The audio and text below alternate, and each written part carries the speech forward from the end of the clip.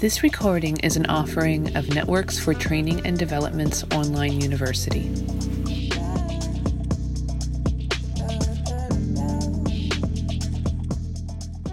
Hi, everyone. This is Rosa McAllister from Networks for Training and Development Incorporated, and we are here for another wonderful installment of Muck to Mojo, a podcast series just started in January of this year, and today is May 24th, 2021. And we started this with the Northumberland County, Pennsylvania Trauma Committee as a way to help all of us remember that we're not alone, number one. Number two, that we all go through some muck. And number three, that we still have our mojo, even when it's hard to remember and tough to find. But through our companionship and through our strength together and our strength within, we can always find it. So Lauren's going to help get us started today with another one of her readings, or two or three, you never know, from her magic deck of cards. And then she's going to pass it back to me. So go, Lauren. Thank you. Thank you, Rosa. You're right. As usual, I had a hard time narrowing it down to just one. So I did pick two. As kind of in the past, there's one that is something that you could do it right now wherever you are, more than likely, and the other one's a little more sort of like a homework assignment. So hope that you will enjoy the two that I picked today. And the first one, the one that I said, probably something that you could even just do like right wherever it is that you are, at your desk or wherever it is that you're doing this podcast. And it's called Stretch Yourself. Can you recall being limber enough to do back bends as a child? Can you even touch your toes now? Stretching from head to toe is a great way to start your morning and to unwind after a long day. Any time of the day, stretching is great for relaxing and rejuvenating your body, mind, and spirit. And what more can you ask for? Stretch slowly so as not to pull any of your muscles. For more complex stretches, try taking a beginning yoga class. So just something to kind of keep in mind, something very simple that it just takes you and your body to do to relax throughout the day. Just do some simple stretching exercises. Don't have to be anything complex, but just remember to stretch. So that was the first card.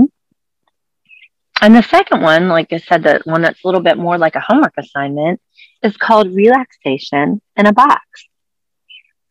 Create a box that you can take out whenever you need peace of mind. Put items in the box that evoke relaxed memories and feelings. Contribute a shell from that wonderful trip to the coast, a picture of your pet, or a note of encouragement from a special friend. Sometimes relaxing can be as simple as re-experiencing a happy memory. And that brings me to the end of my second card. And so at this point, I will pass it back to you, Rosa. Thank you. Thanks so much, Lauren. Oh my gosh, thank you. Absolutely. I hope everyone enjoyed. I took a nice long stretch. Oh, with you. So simple, isn't it? It's just a simple thing, but I know. Okay. I remember a while ago, one of my beloved coworkers used to look at me and say, Rosa, where are your shoulders? And I would like, what? And then I'm like, oh, right. Because when she would say that to me, they were usually up around my ears in my stress position. And so that was this visual auditory reminder, get your shoulders down. And I'd pull them down and right away it would be like, oh yeah, right. And it would allow me to breathe, just like with a good stretch. Sometimes it opens you up to breathe. Mm-hmm. Thanks so much. And I love the box. I love that. Don't we all in some ways have a box? And in fact, in these days, that leads me right into what I wanted to talk about today. This past year, or however long it's been, we've been, and I don't know, maybe you're listening to this in the future because these are recorded and going to be available really soon, the collection of these Muck to Mojos. So maybe you're listening to this in 3 to 5 years or who knows what.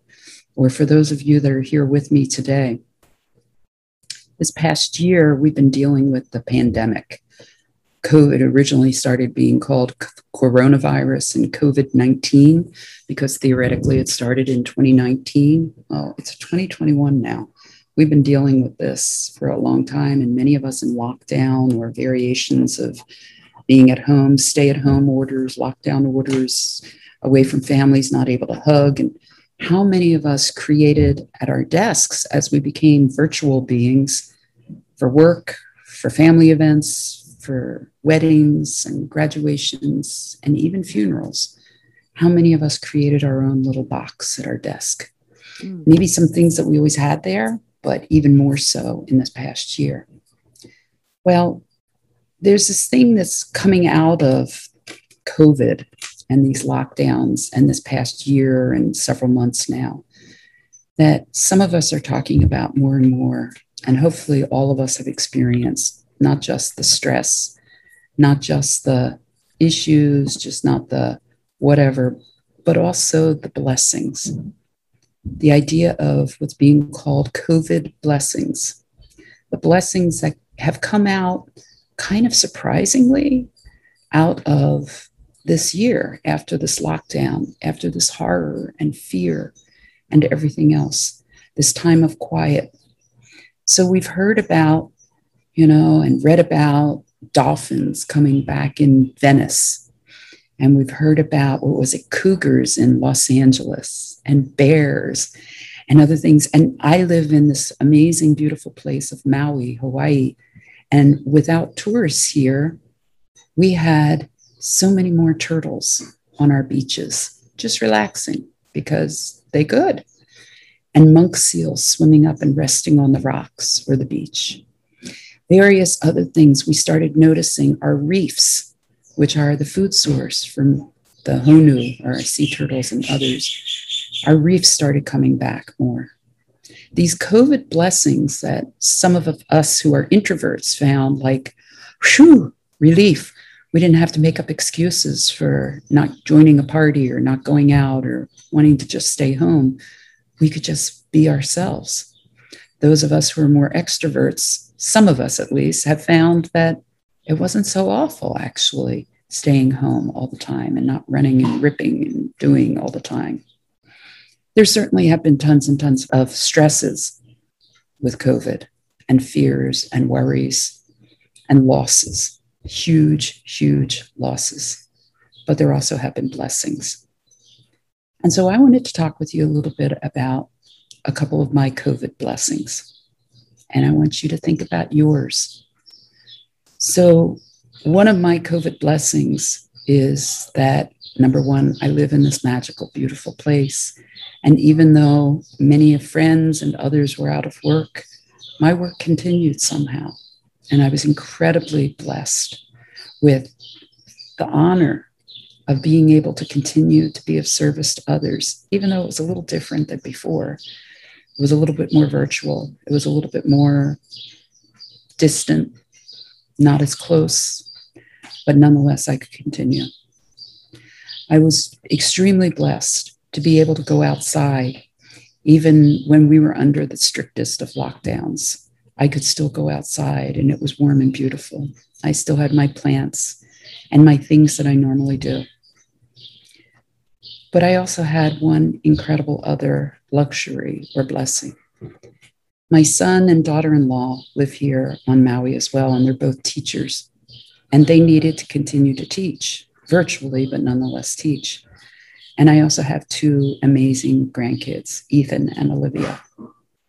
And when they were both babies, I babysat them or really played with them a couple of days a week while Megan and Michael were at school. Ethan first for several years, and then Olivia when she came 4 years later. And this was some of the best times for me to play with a 2-year-old or whatever. And I could still work, but to play. So during this COVID time, one of the blessings was Michael and Megan needed to get back to work and teach or continue. And Ethan and Olivia needed to continue to teach, or not teach, but to go to school. But it was all virtual. And so Tutu Rosa, which is me, got to take the kids a couple of days a week for Tutu's Virtual School and Restaurant, as I added on later, because I became their short order cook on the days they're here. Hungry, growing kids. And one of the things that we did while Ethan and Olivia were here with me 2 or 3 days a week for virtual school and food is I wanted to build in some other things that we could do together. So on recess, we'd go swim in the ocean or in the pool, or we'd go exploring on the beach. I got them helping me make some essential oils.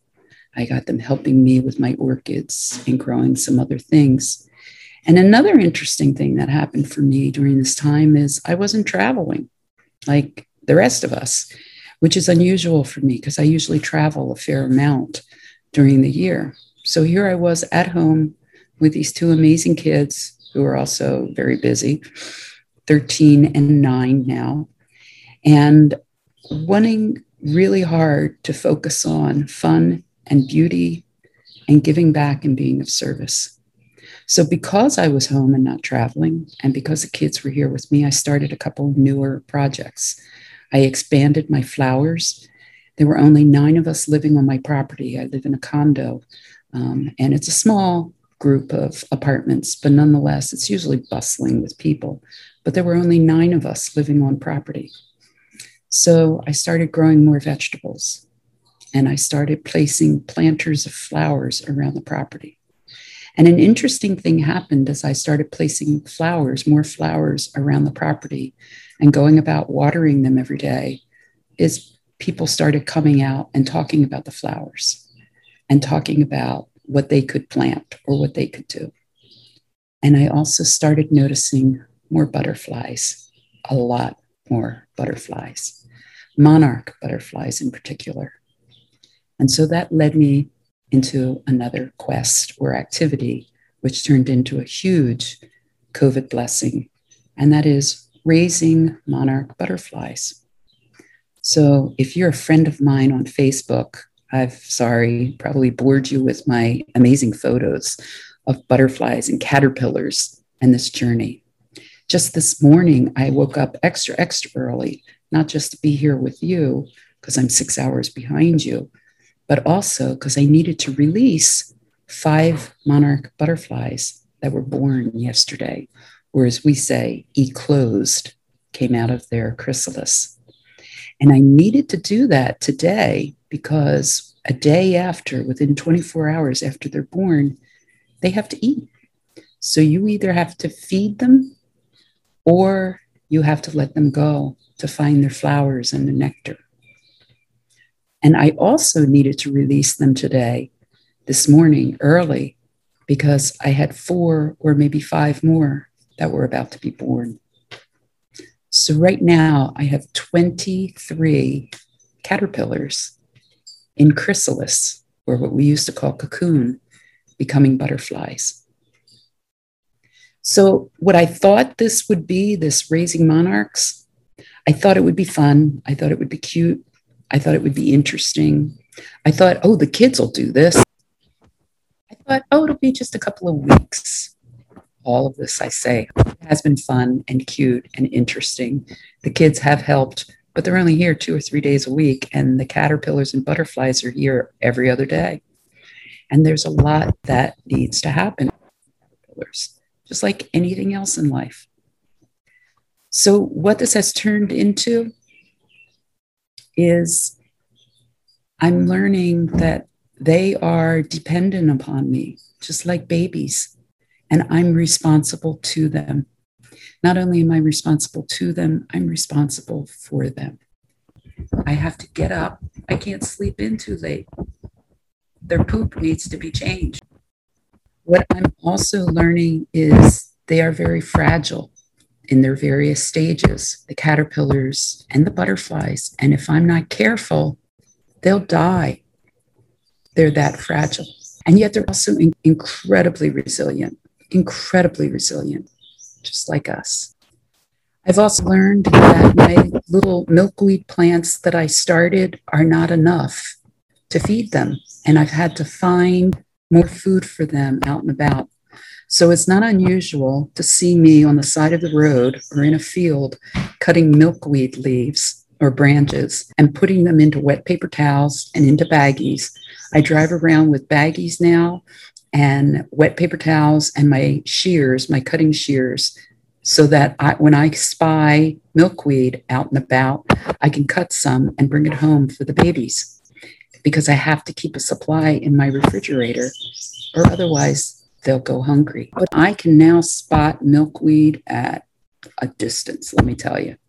And I now, knowing some of you who know me won't be surprised, I have a little map of Maui and my usual driving paths, and I have marked down where the milkweed bushes are, where I can find them.